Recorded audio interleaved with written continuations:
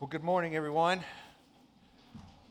Wanted to let you know over the last few weeks we've been doing a series on spiritual warfare. We're going to wrap it up today, and I want to kind of give you some perspective of what we've talked about so far, and just so I don't knock all those over at some point. We've come to the grips with the reality that we are in a spiritual battle, and that we have an adversary known as the devil. What we have learned about him is that he and his evil forces of darkness are powerful and effective. In fact, if we were to try and go toe-to-toe with him, kind of mano a mano, we would lose every single time.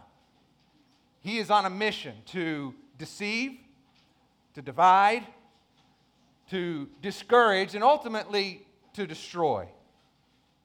But we've also learned that even though we have an adversary, we also have an advocate. We have someone who battles on our behalf, if you will, and greater is he who is in us than he who is in the world. Our victory in this spiritual warfare ultimately comes through our surrender, when we entrust ourselves to the only one who has the power to overcome our enemy. Only then can he equip us with his armor in order to help us stand firm to carry out his mission. Because when it comes to overcoming evil, there's only one who can do that, and that is God himself, and one day he will. But until that day, we need to understand that he's not going to sit back and watch and see how things play out. In fact, as we will learn this morning, he will actually use the works of the devil, if you can believe it, to accomplish his good purposes. Now, I want you to think about that. God is powerful enough to use Satan's evil intent to accomplish his good purposes in the world.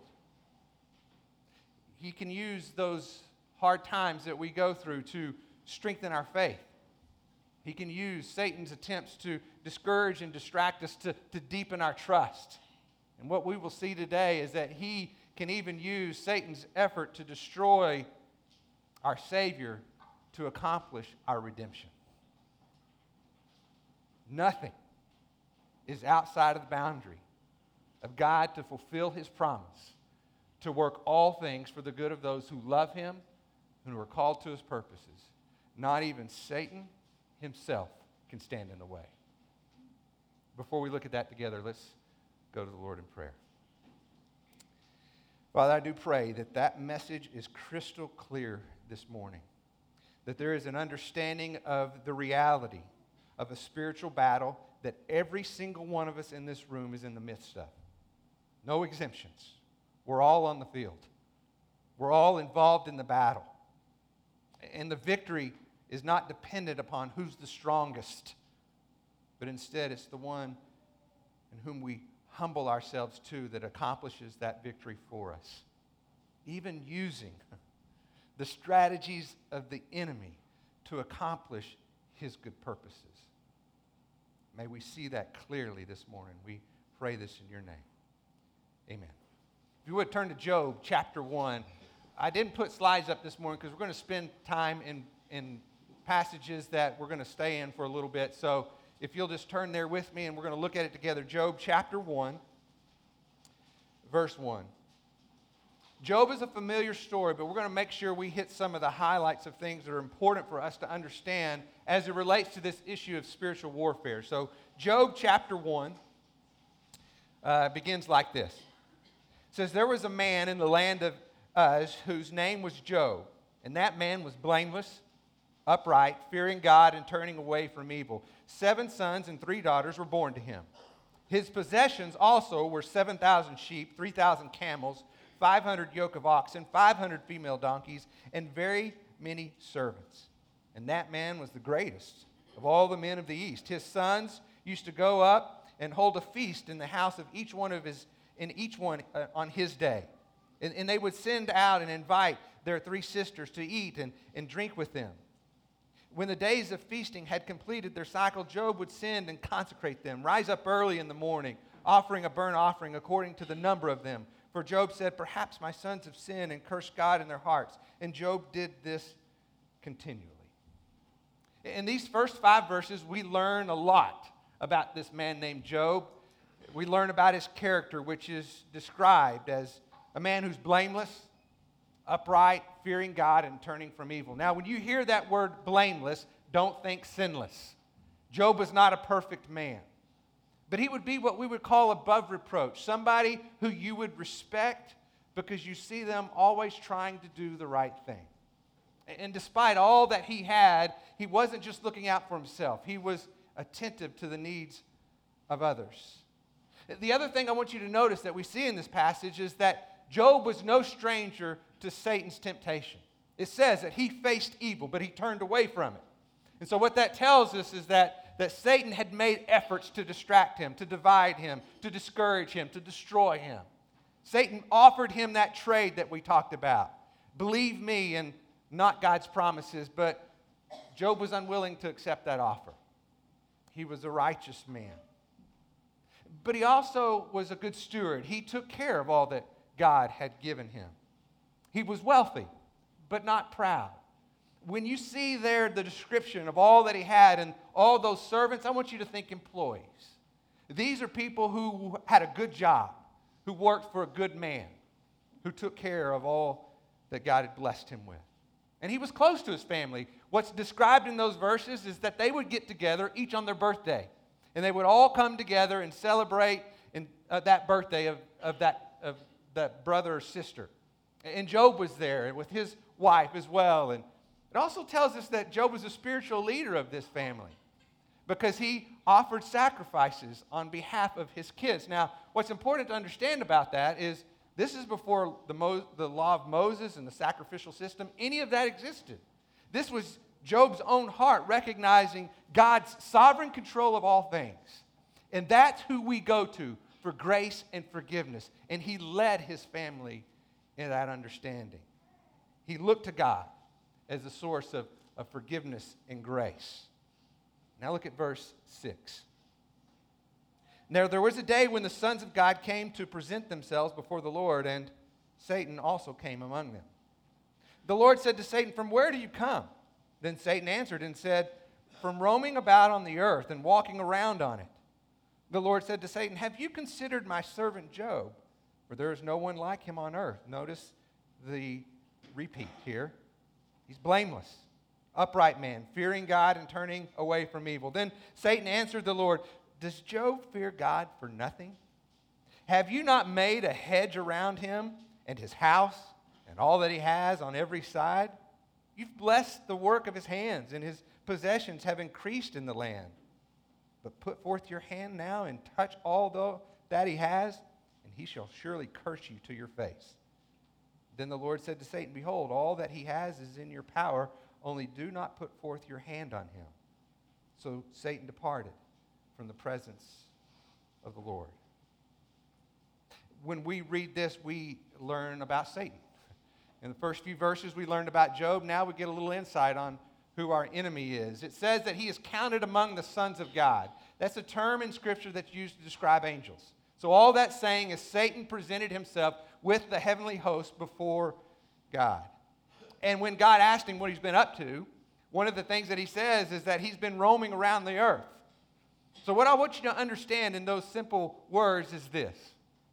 Unlike God, Satan can only be at one place at one time. He is not omnipresent. If he's in heaven, he's not on earth. If he's in earth, he's not on heaven. If he's here, he's not over there. You understand what I'm saying? He's only in one place at one time. And I want you to notice his arrogance, right? When God asked him about whether he knew about Job, do you think that was new information to Satan? Did he know about Job? Of course he did, because we learned in the first few verses that he had tempted Job with evil, but Job didn't accept the offer. He knew who Job was. He's playing dumb. You see, he arrogantly challenges God. Because ultimately what he says is, yeah, I know Job. And you know what? The only reason he worships you is because you bribe him. You give him all these good things, why wouldn't he serve you? Take those things away, and he'll curse you to your face. Satan cannot imagine anyone honoring God for who he is rather than what he gives. Replace his success with suffering, and he'll curse you. Now, keep in mind that this was all God's idea. He's the one that brought up the conversation, but I want you to see that Satan has to have permission. And he can only work within certain boundaries. Unlike God, he is not omnipotent. He is not all-powerful. His power and his presence is limited within God-ordained boundaries. Satan is allowed to bring destruction into Job's life, and he does. In the next few verses, he wreaks havoc. He takes all of his kids, kills them. Takes all of his servants, kills them.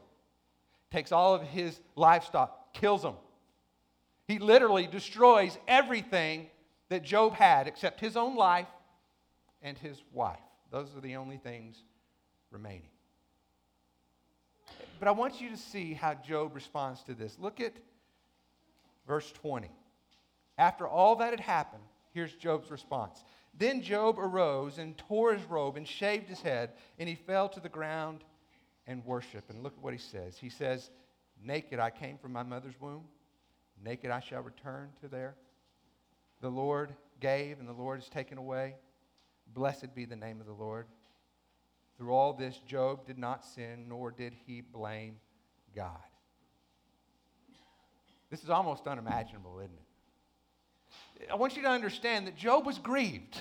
The tearing of his clothes, the shaving of his head, those were very culturally normal things to express deep hurt and grief. So don't think it was no big deal, because it was a big deal. Job grieved. But he was not angry at God. And so if you're like me, I'm wondering, why not? Because one of the things he says helps answer that question. He basically says it came from God to begin with. It belongs to him, and he has the right to take it back. You see, we become bitter. We become angry when we have this idea that it's mine, that this stuff belongs to me, and now I become the judge of what's fair and right. And that's how I become angry with God, because he's messing with my stuff. But Job has a different perspective. He says, look, it wasn't mine to begin with. Am I grieved? Deeply. Am I hurt? Deeply. But blessed be the name of the Lord. The next encounter with Job tells us a few things about Satan in addition to what we've already learned. One is that he doesn't learn. He's not teachable. His arrogance knows no limits. He is hell-bent on having his own way. Look at chapter 2, verse 1. It said, again, there was a day when the sons of God came to present themselves before the Lord, and Satan also came among them to present himself before the Lord. The Lord said to Satan, where have you come from? Then Satan answered, and the Lord said, from roaming about on the earth and walking around on it. The Lord said to Satan, have you considered my servant Job? For there is none like him on the earth, he's blameless, upright, man-fearing God, turning away from evil. He still holds fast his integrity, although you incited me against him to ruin him without cause. Satan answered the Lord and said, skin for skin, yes, all that he has he will give for his life. However, put forth your hand now and touch his bone and his flesh, and he will curse you. So the Lord said to Satan, behold, he is in your power, only spare his life. Then Satan went out from the presence of the Lord and smote Job with sores and boils from the top of his head to the soles of his feet. And he took the ashes and scraped himself while he was sitting among the ashes. That's how miserable he was. Then his wife said to him, do you still hold fast your integrity? Curse God and die. But he said to her, you speak as one of the foolish women speaks. Shall we indeed accept good things from God and not accept adversity? In all this, Job did not sin with his lips. Satan is determined, hell-bent on accomplishing his destructive purposes in Job's life. But he ends up serving God's purposes in Job's life. Now, we hear this story, and rightly so, we feel some discomfort with all that is happening to Job. And we get lost in the trauma of this situation and go, man, that just doesn't seem fair. I mean, how can anything good come out of this? Well, we need to go to Job and ask him that question. Turn to Job 42. Verse 1. Job 42, verse 1. When it's all said and done, and all that has taken place kind of reaches its finality, here's what Job has to say about all that occurred. 42, verse 1. Then Job answered the Lord and said, I know that you can do all things, and that no purpose of yours can be thwarted.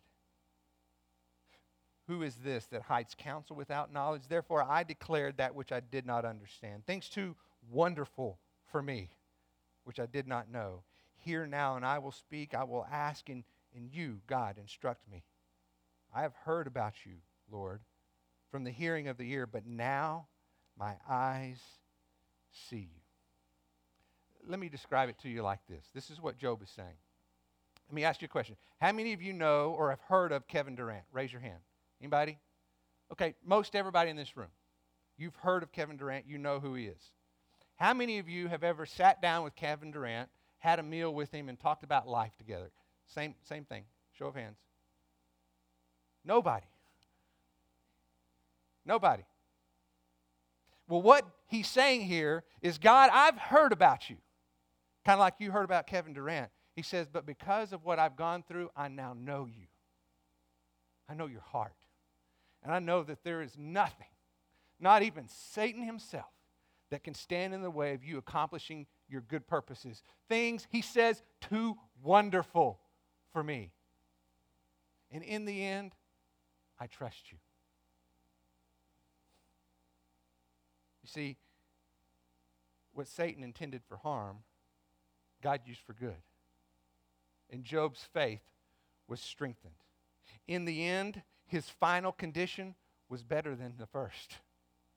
Now, you and I look at that and we say, well, we wouldn't invite that on the front end, but I assure you, Job wouldn't trade it on the back end, because he has found that God is faithful.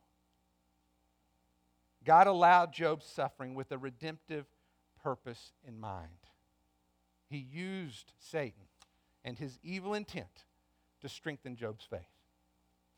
Let's look at another example. Turn to Matthew chapter 4. This is another familiar passage. This is the temptation of Jesus in the desert, okay? And there's some very important principles from this encounter that we can take to heart as well. The first thing that we're seeing here is that God can use difficult situations to strengthen our faith. Look at chapter 4, verse 1. Because here we're going to see how God uses difficult things to deepen our trust. Then Jesus, verse 1, was led up by the Spirit into the wilderness to be tempted by the devil. And after he had fasted 40 days and 40 nights, he then became hungry. And the tempter, that is Satan, came and said to him, if you are the Son of God, command that these stones become bread. But he, Jesus, answered and said, it's written, man shall not live on bread alone, but on every word that proceeds out of the mouth of God. Well, then Satan took him to a holy city and had him stand in the pinnacle of the temple and said to him, if you are the Son of God, throw yourself down, for it is written, he will command his angels concerning you, and on their hands they will bear you up, so that you will not strike your foot against a stone. Jesus said to him, it is written, you shall not put the Lord your God to the test. Again, the devil took him to a very high mountain, showed him all the kingdoms of the world and their glory, and he said to them, all these things I will give to you if you fall down and worship me. Then Jesus said to him, go, Satan, for it is written, you shall worship the Lord your God and serve him only. Then the devil left him, And behold, the angels came and began to minister to Jesus. Notice, just like we saw in the encounter with Job, God is in control. How did Jesus get to this encounter? The Spirit led him. God led him to this place. God chose the time. He chose the location. He chose when it would begin. He chose when it would end. Not even Satan's temptations are independent of God's sovereign control. Now, we won't go through all the details of what happened in this encounter, but there's some important things that we need to see because they also are used on us as well. Some of the same strategies that Satan employed with Jesus, he does with us as well. The key here is understanding what he's saying in verse 3 and 6. Notice how he begins the conversation in both of those situations. He says, if you are the Son of God. Now, let's be honest. Did he really not know who Jesus was? If you are the Son of God. Of course he did. He's enticing Jesus to take action independent from God. Let me illustrate it to you this way. I'm going to use this as an example, but when you have your parent, you have young kids, you've used this strategy before, okay? It goes a little bit like this. I'm using a cookie, but it usually is employed when you're trying to get them to eat green beans. Same strategy, though. You take the green beans, you take the cookie, and you look at it and you say, oh, that looks disgusting. You don't want any of this. In fact, oh, that is not delicious. Please, whatever you do, don't take a bite of this because you're going to hate it. I mean, that's not the best thing you've ever had in your mouth. I promise you that. Whatever you do, don't take a bite. You understand the strategy? So in time, what's that child's response? Give me some of those green beans. They want it. You're enticing them to take control. And that's exactly what Satan is doing with Jesus. He's been fasting for 40 days. And basically says, I know you're hungry. Just turn the stones into bread. Eat all you want. It's yours. Now let me ask you this. Could Jesus turn those stones into bread? Absolutely, brother. Good answer. Is that act in and of itself from the mouths of babes? I love it. Is that act in and of itself sinful? No. Because just think, he turned water into wine. What's the difference? Stone into bread. The miracle itself is not the issue. It's the motivation behind it.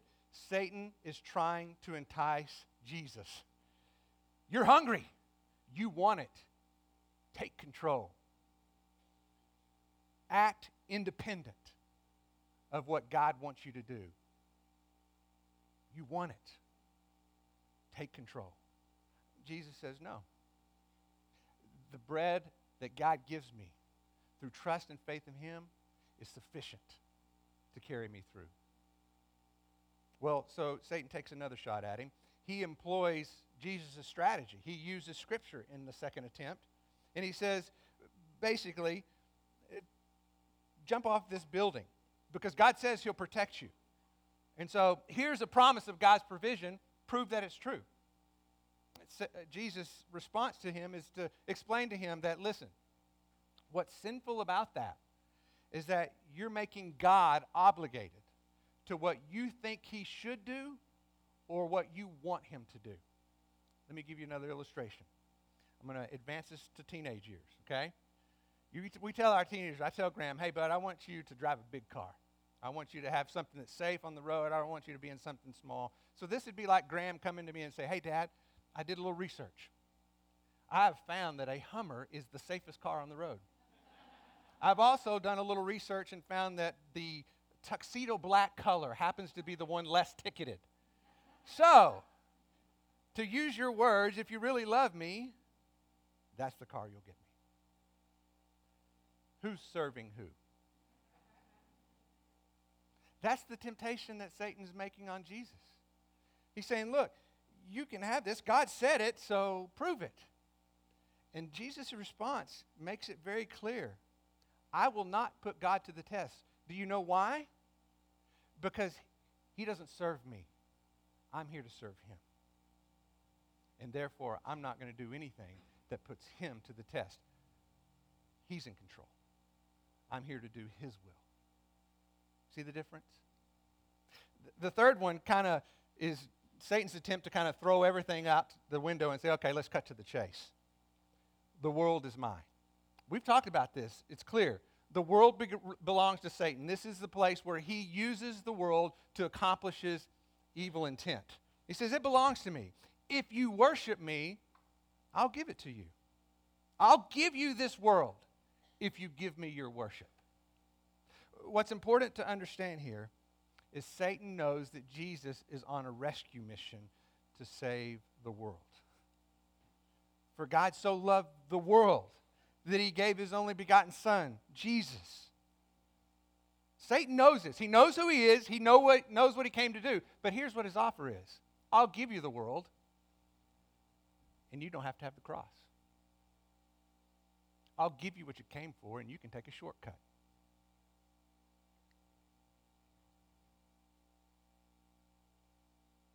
Jesus says, I can't worship you and serve God at the same time. So I will not worship you in order to fulfill his purpose. And we know from Scripture that he was obedient to the point of death, even death on a cross. Jesus trusted his Father enough to give his own life. So as we think about this temptation and things that we learn from this, I want you to know that I'm not going to tell you that this simply gives us a pattern of what we need to do to overcome Satan's temptation.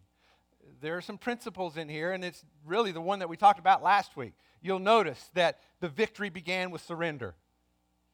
Jesus consistently submitted to the will of the Father to overcome the deception of the enemy. True?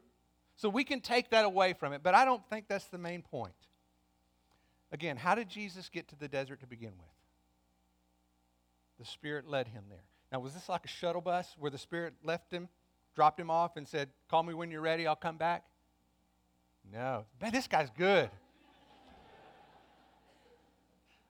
I hope these guys are listening as much as that guy is. No, that's not what he did. You're exactly right. What we need to understand is this temptation, this scene in the desert tells us that the Spirit of God, listen, this is good. The Spirit of God empowered the Son of God to accomplish the will of God for your salvation. And not even Satan himself can stand in the way of Jesus accomplishing what he came to do. Do you get that? That's the main point. When you read this scene, that's what you need to think about. Not all hell and all angels and demons who follow that enemy can stand in the way of what Jesus came to accomplish on your behalf. It's more than a strategy of what we should do. It's the evidence of what God has done to deepen our trust. Because if he's faithful in that, if God's powerful to overcome in that way, what will he not do to demonstrate his love for you? See, Satan is always serving God's purposes, even to the point of securing your redemption. Now, we've already mentioned this, that Satan is the ruler of this world. And I want you to know Jesus even acknowledges this. You don't need to turn there. I'll read it to you. You can write it down if you want to. It's John chapter 12, verse 31. John chapter 12, verse 31. Jesus says this, now judgment is upon this world. Now the ruler of this world, speaking of Satan, will be cast out. And I, if I'm lifted up from the earth, will draw all men to myself. Another verse is chapter 14, verse 30, if you want to write that one down as well. Jesus again speaking says, I'm not speaking much more with you, for the ruler of this world, there it is again, is coming, and he has nothing in me. But so that the world may know that I love the Father, I do exactly as the Father commanded me. You see, Jesus knows and says explicitly, Satan is the ruler of this world, but not for long. Because I've come to change that. If you look at Mark chapter 1, verse 24, you'll see that Satan and all of his demons knew this. In Mark 1:24, you see the demons and they say, "Are you here to destroy us? We know who you are. You are the Holy One from God." Even they know Jesus came with a conquering mission. And so in order to appreciate the gravity of what's happening here, I want you to go back to the garden. Go back to the Garden of Eden. You'll remember God gave Adam and Eve, after having created them in his perfect design, all rule and dominion over this earth that he created, right? He says, "This is yours. I've created it for you to enjoy. My goodness is built into this design. I want you to have this because I love you." And then we know that Satan comes onto the scene. And as we've already talked about, he's always wanting to make a trade. He's always wanting to strike up a bargain. And so he tells them essentially, put your trust in me more than what God has promised. And they accept his offer. Now here's what you need to understand. When they accepted that offer from Satan, they handed over the dominion and rule that God had given it to them and put it themselves under the authority of Satan himself, the one they put their trust in. Do you get that? You're wondering, how did Satan get into this position to begin with? That's how. In the garden, given the choice, they elected to set aside God's promises to live under the rule of Satan himself. And you know what they did when they made that decision? They gave Satan permission to destroy their life, because that's his intent. That's what he's here for. They gave Satan permission to destroy their life. And every single one of us who are born after them are born into that agreement, having given Satan permission to destroy our life.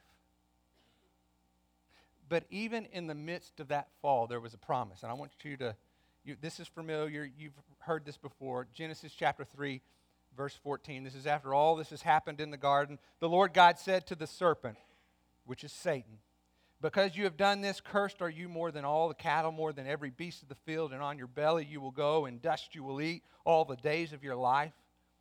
And this is the key. "And I will put enmity between you and the woman, and between your seed and her seed.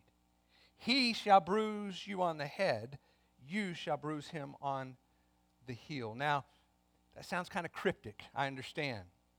But as you follow the story, it becomes increasingly clear what was communicated in that promise that God made.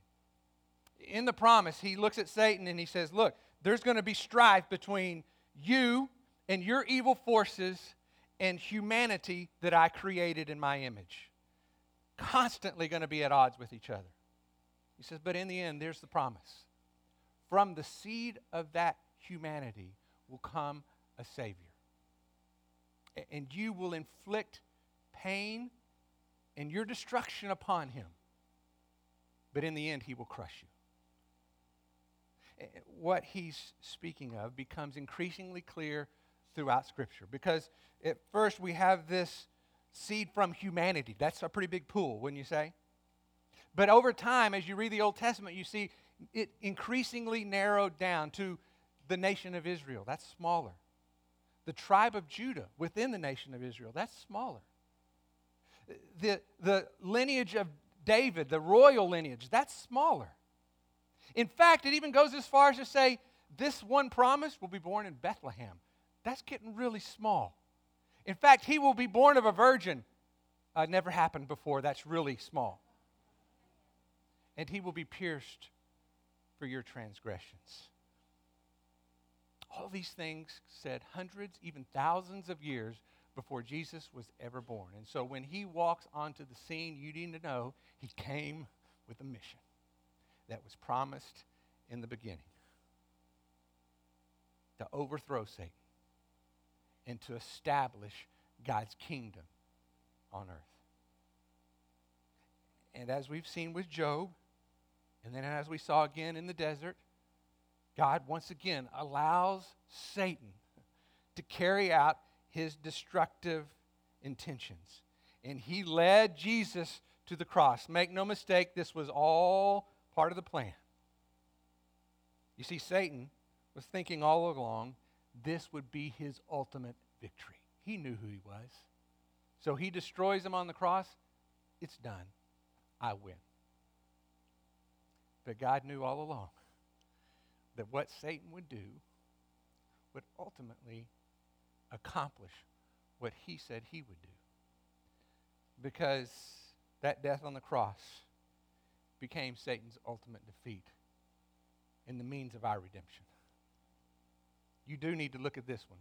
Hebrews chapter 2, verse 14. That way you're not just taking my word for it. You're seeing God's word. Hebrews chapter 2, verse 14. Hebrews is after Colossians, Timothy, Philemon, and then Hebrews. If you've gone to James, you've gone too far. Go back left. All right? So Hebrews chapter 2, verse 14. I want you to see this. Therefore, since the children, and he's talking about humanity, share in flesh and blood, that's you and I, he himself, Jesus, also took on the same, flesh and blood, that through death he might render powerless him who had the power of death. Let's make it clear, that is the devil. It might free those who through fear of death were subject to slavery all their lives.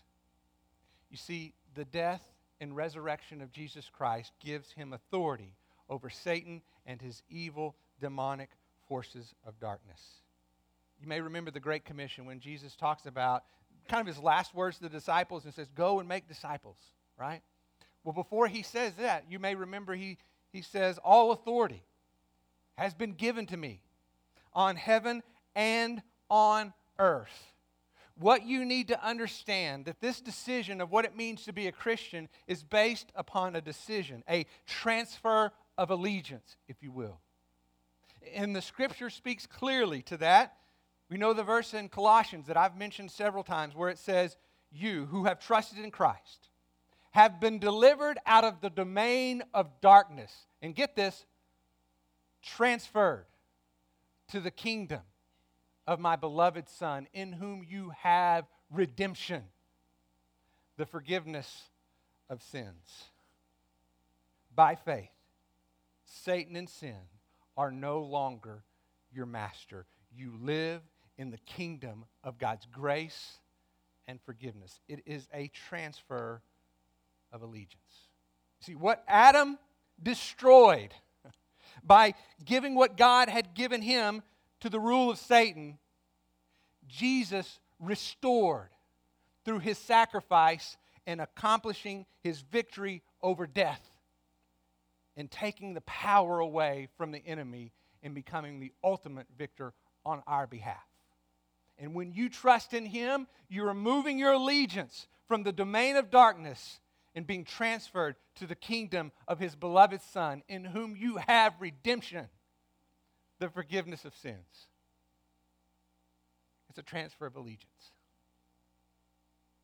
God used Satan to secure our redemption.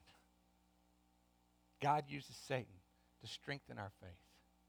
God uses Satan to deepen our trust. I want you to see the end of the story. Go to Revelation chapter 20, verse 10. Revelation 20, verse 10. This is the final outcome of our enemy. And you need to understand as we read this, it's the final outcome of our enemy along with all those who let him rule their life. And the devil who deceived them was thrown into the lake of fire, where the beast and the false prophet are also, and they will be tormented day and night forever and ever. By choosing to listen to the deceptive lies of our enemy, he will lead you to the ultimate destruction for all eternity. those who trust him and are under his allegiance share in his fate. That's one of the reasons I gave you that little thing in the bulletin, because it really does draw a picture of what his intent is compared to what Jesus' intent is. Because you need to understand that the enemy gets glory by your destruction.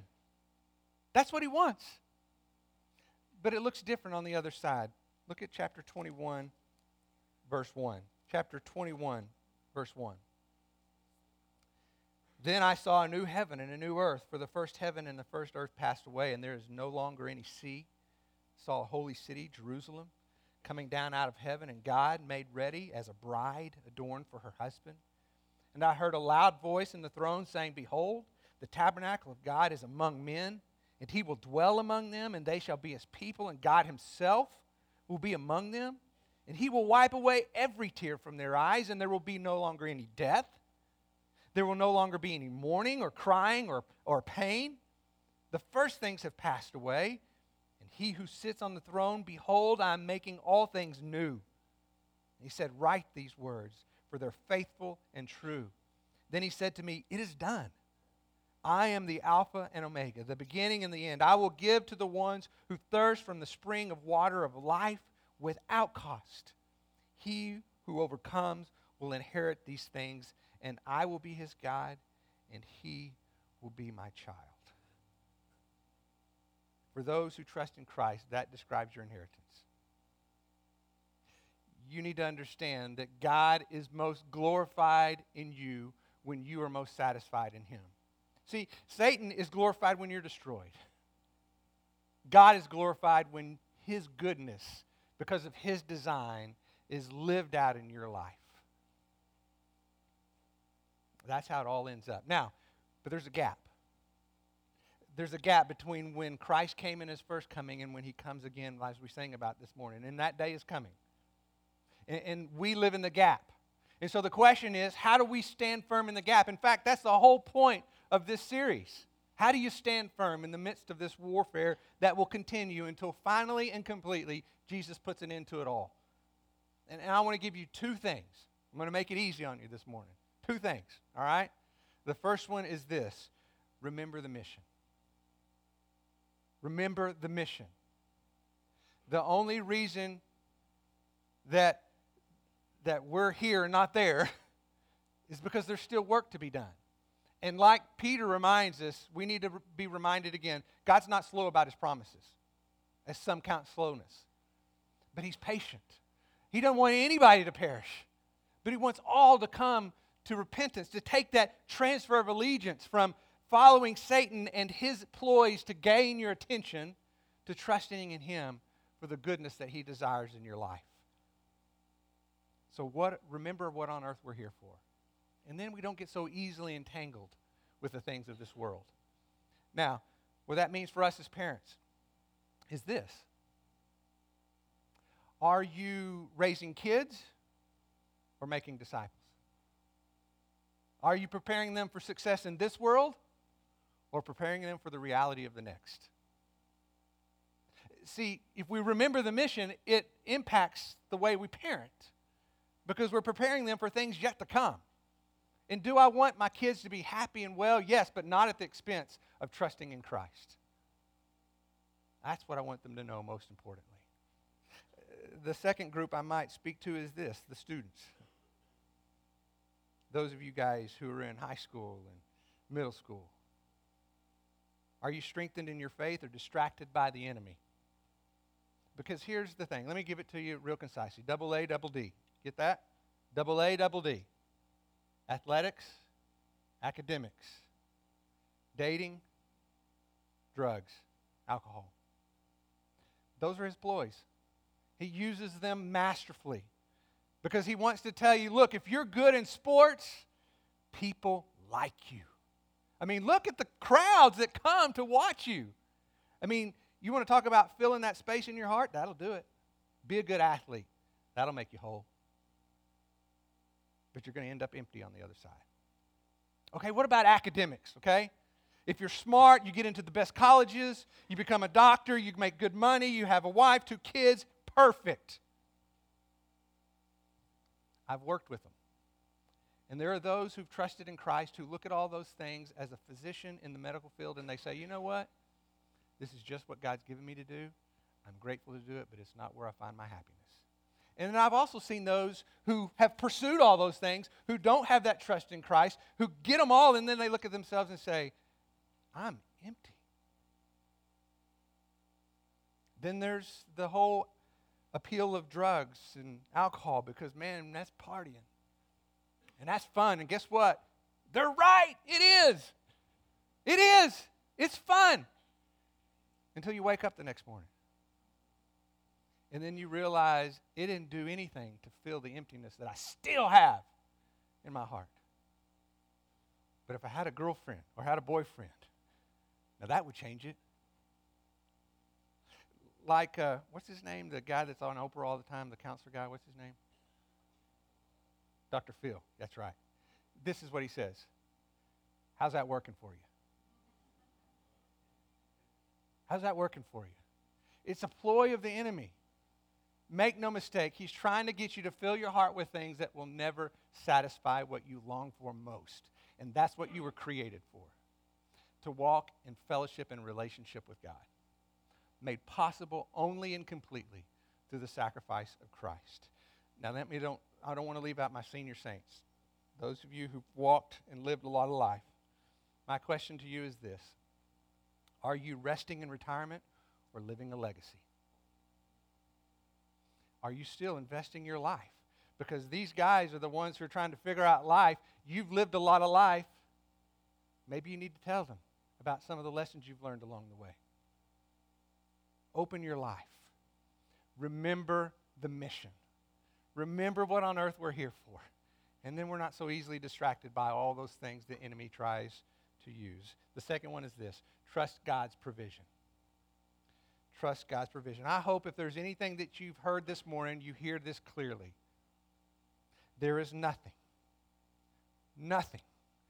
not even the schemes of the devil, that God can't use to accomplish his good purposes in your life. And in a morning like this, there are basically two groups of people. There are those who are in a good place. Okay? And if that's where you're at, I want you to know that you shouldn't feel guilty. You should be grateful. But be careful. Because this is the way I look at it sometimes. I think we treat God's blessings kind of like a warm bath. Right? We kind of get in, oh, it's comfortable. Oh, this feels good. Maybe some bubbles, right? A little soft music in the background, a couple of candles, and man, you just want to ease into that goodness there. And if you're not careful, before too long, you get so comfortable, you'll say something like this. Honey, I mean, God, can I have some sweet tea while I'm here? You see what I'm saying? Okay, just in case that wasn't clear enough, let me give you an example. It's like going to McDonald's. You order a quarter pounder, a medium fry, and a medium drink. Okay? You get your order, you go to the park, you sit down, and you realize when you open up the bag, hey, I got a large drink, a large fry, and 2 quarter pounders. This is awesome. But you look around and there's a bunch of children who hadn't eaten in weeks. And they're looking at you and all you can say is, this is awesome, 2 quarter pounders, how lucky am I? My point is this. There's another group in our church this morning who are in a hard place. And if God has been good to you, you need to share. You need to give something away. And I'll be honest with you, it's going to cost you. It will be inconvenient. And I'm no fool. I know that some of you are here this morning simply because of the fact there was nothing better to do. But let's be honest with ourselves. If something better came along, you wouldn't be here. Because chances are you're probably not living in community that much anyway. Why? Because it messes up your bath time. You see what I'm saying? But when you remember the mission, you understand that when God puts you in a good place, you've got something to offer. Because there are people in a hard place. And I like the way Tim Keller describes suffering, those hard places. He says the world looks at it as an interruption, but as a believer, we see that it always has purpose. And there's a wide range of purposes. I mean, God can make difficult times in our life to get our attention. It can be for discipline. right? And the way I would describe that, it's like getting a shot to cure a disease. Does the shot hurt? Yes. Does suffering hurt? Yes. But sometimes it's to get our attention to say, look, dude, you're looking in all the wrong places. The shot of suffering is to get your attention to say, I have the answer for what your heart longs for most. That disease is going to kill you unless you trust me. So it can be used for discipline. As we saw with Job, it can be used to strengthen your faith. Now, like I said earlier, it's not something you wish for on the front end, but it's, I assure you, not something you'll trade on the back end. Because of the goodness of what you understand about who God is. Once you heard about him, now you know him. The other one is to deepen our trust. You see, sometimes we don't realize that Jesus is all we need until Jesus is all we have. And then we don't have any other options, and so maybe we ought to give it a try. There's a situation that I think a lot of people are in our world today, and I want to speak to that because I want to make sure that we don't have a false hope. A false hope is a hope that says maybe, okay? Because there are some people who are in a hard place, and chances are their circumstances aren't going to change. So what about those people, right?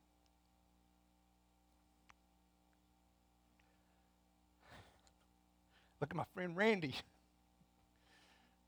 False hope says, maybe someday God will heal me and I'll get up and walk out of this chair. Maybe.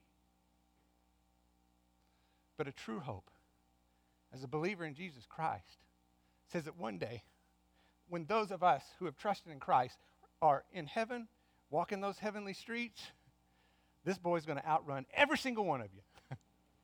See those guys over there? You're going to run twice as fast as them. And the reason is because Randy, above all of us, is going to understand what it means to have the gift to walk on two legs. And he's not going to walk.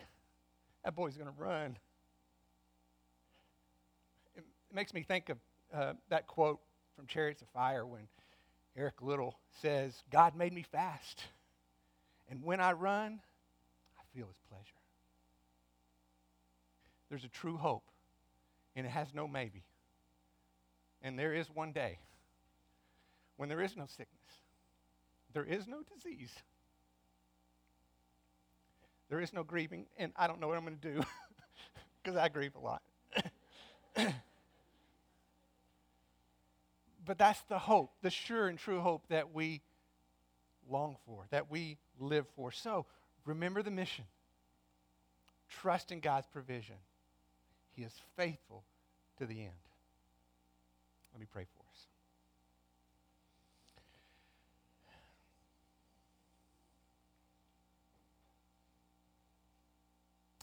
Father, I just think of the words. These are your words, and so I'm just going to use them. Now may the God of peace himself sanctify you completely. May your whole spirit and soul and body be kept blameless at the day of our Lord Jesus Christ when he comes again. He who calls you is faithful, and he will surely do it. And so, Father, I pray that this morning that there is a very real clarity in the hearts and minds of every person here that there's a spiritual battle, that we have an adversary. He's powerful and effective, and we cannot overcome him on our own. But we have an advocate, Jesus Christ, our Savior, who did for us what we could not do for ourselves. And he's inviting us to transfer our allegiance from the domain of darkness to the kingdom of his beloved Son, in whom we have redemption, the forgiveness of sins. And when we enter into that relationship, we begin to understand through good times and through hard times the faithfulness of his promises in our life. And we hold firm to a sure and certain hope of complete and eternal redemption through fellowship with him and, praise God, relationships with one another as we share in that together. May we remember the mission and trust your provision, God, until that day comes. We pray this in your name. Amen. Have a great day.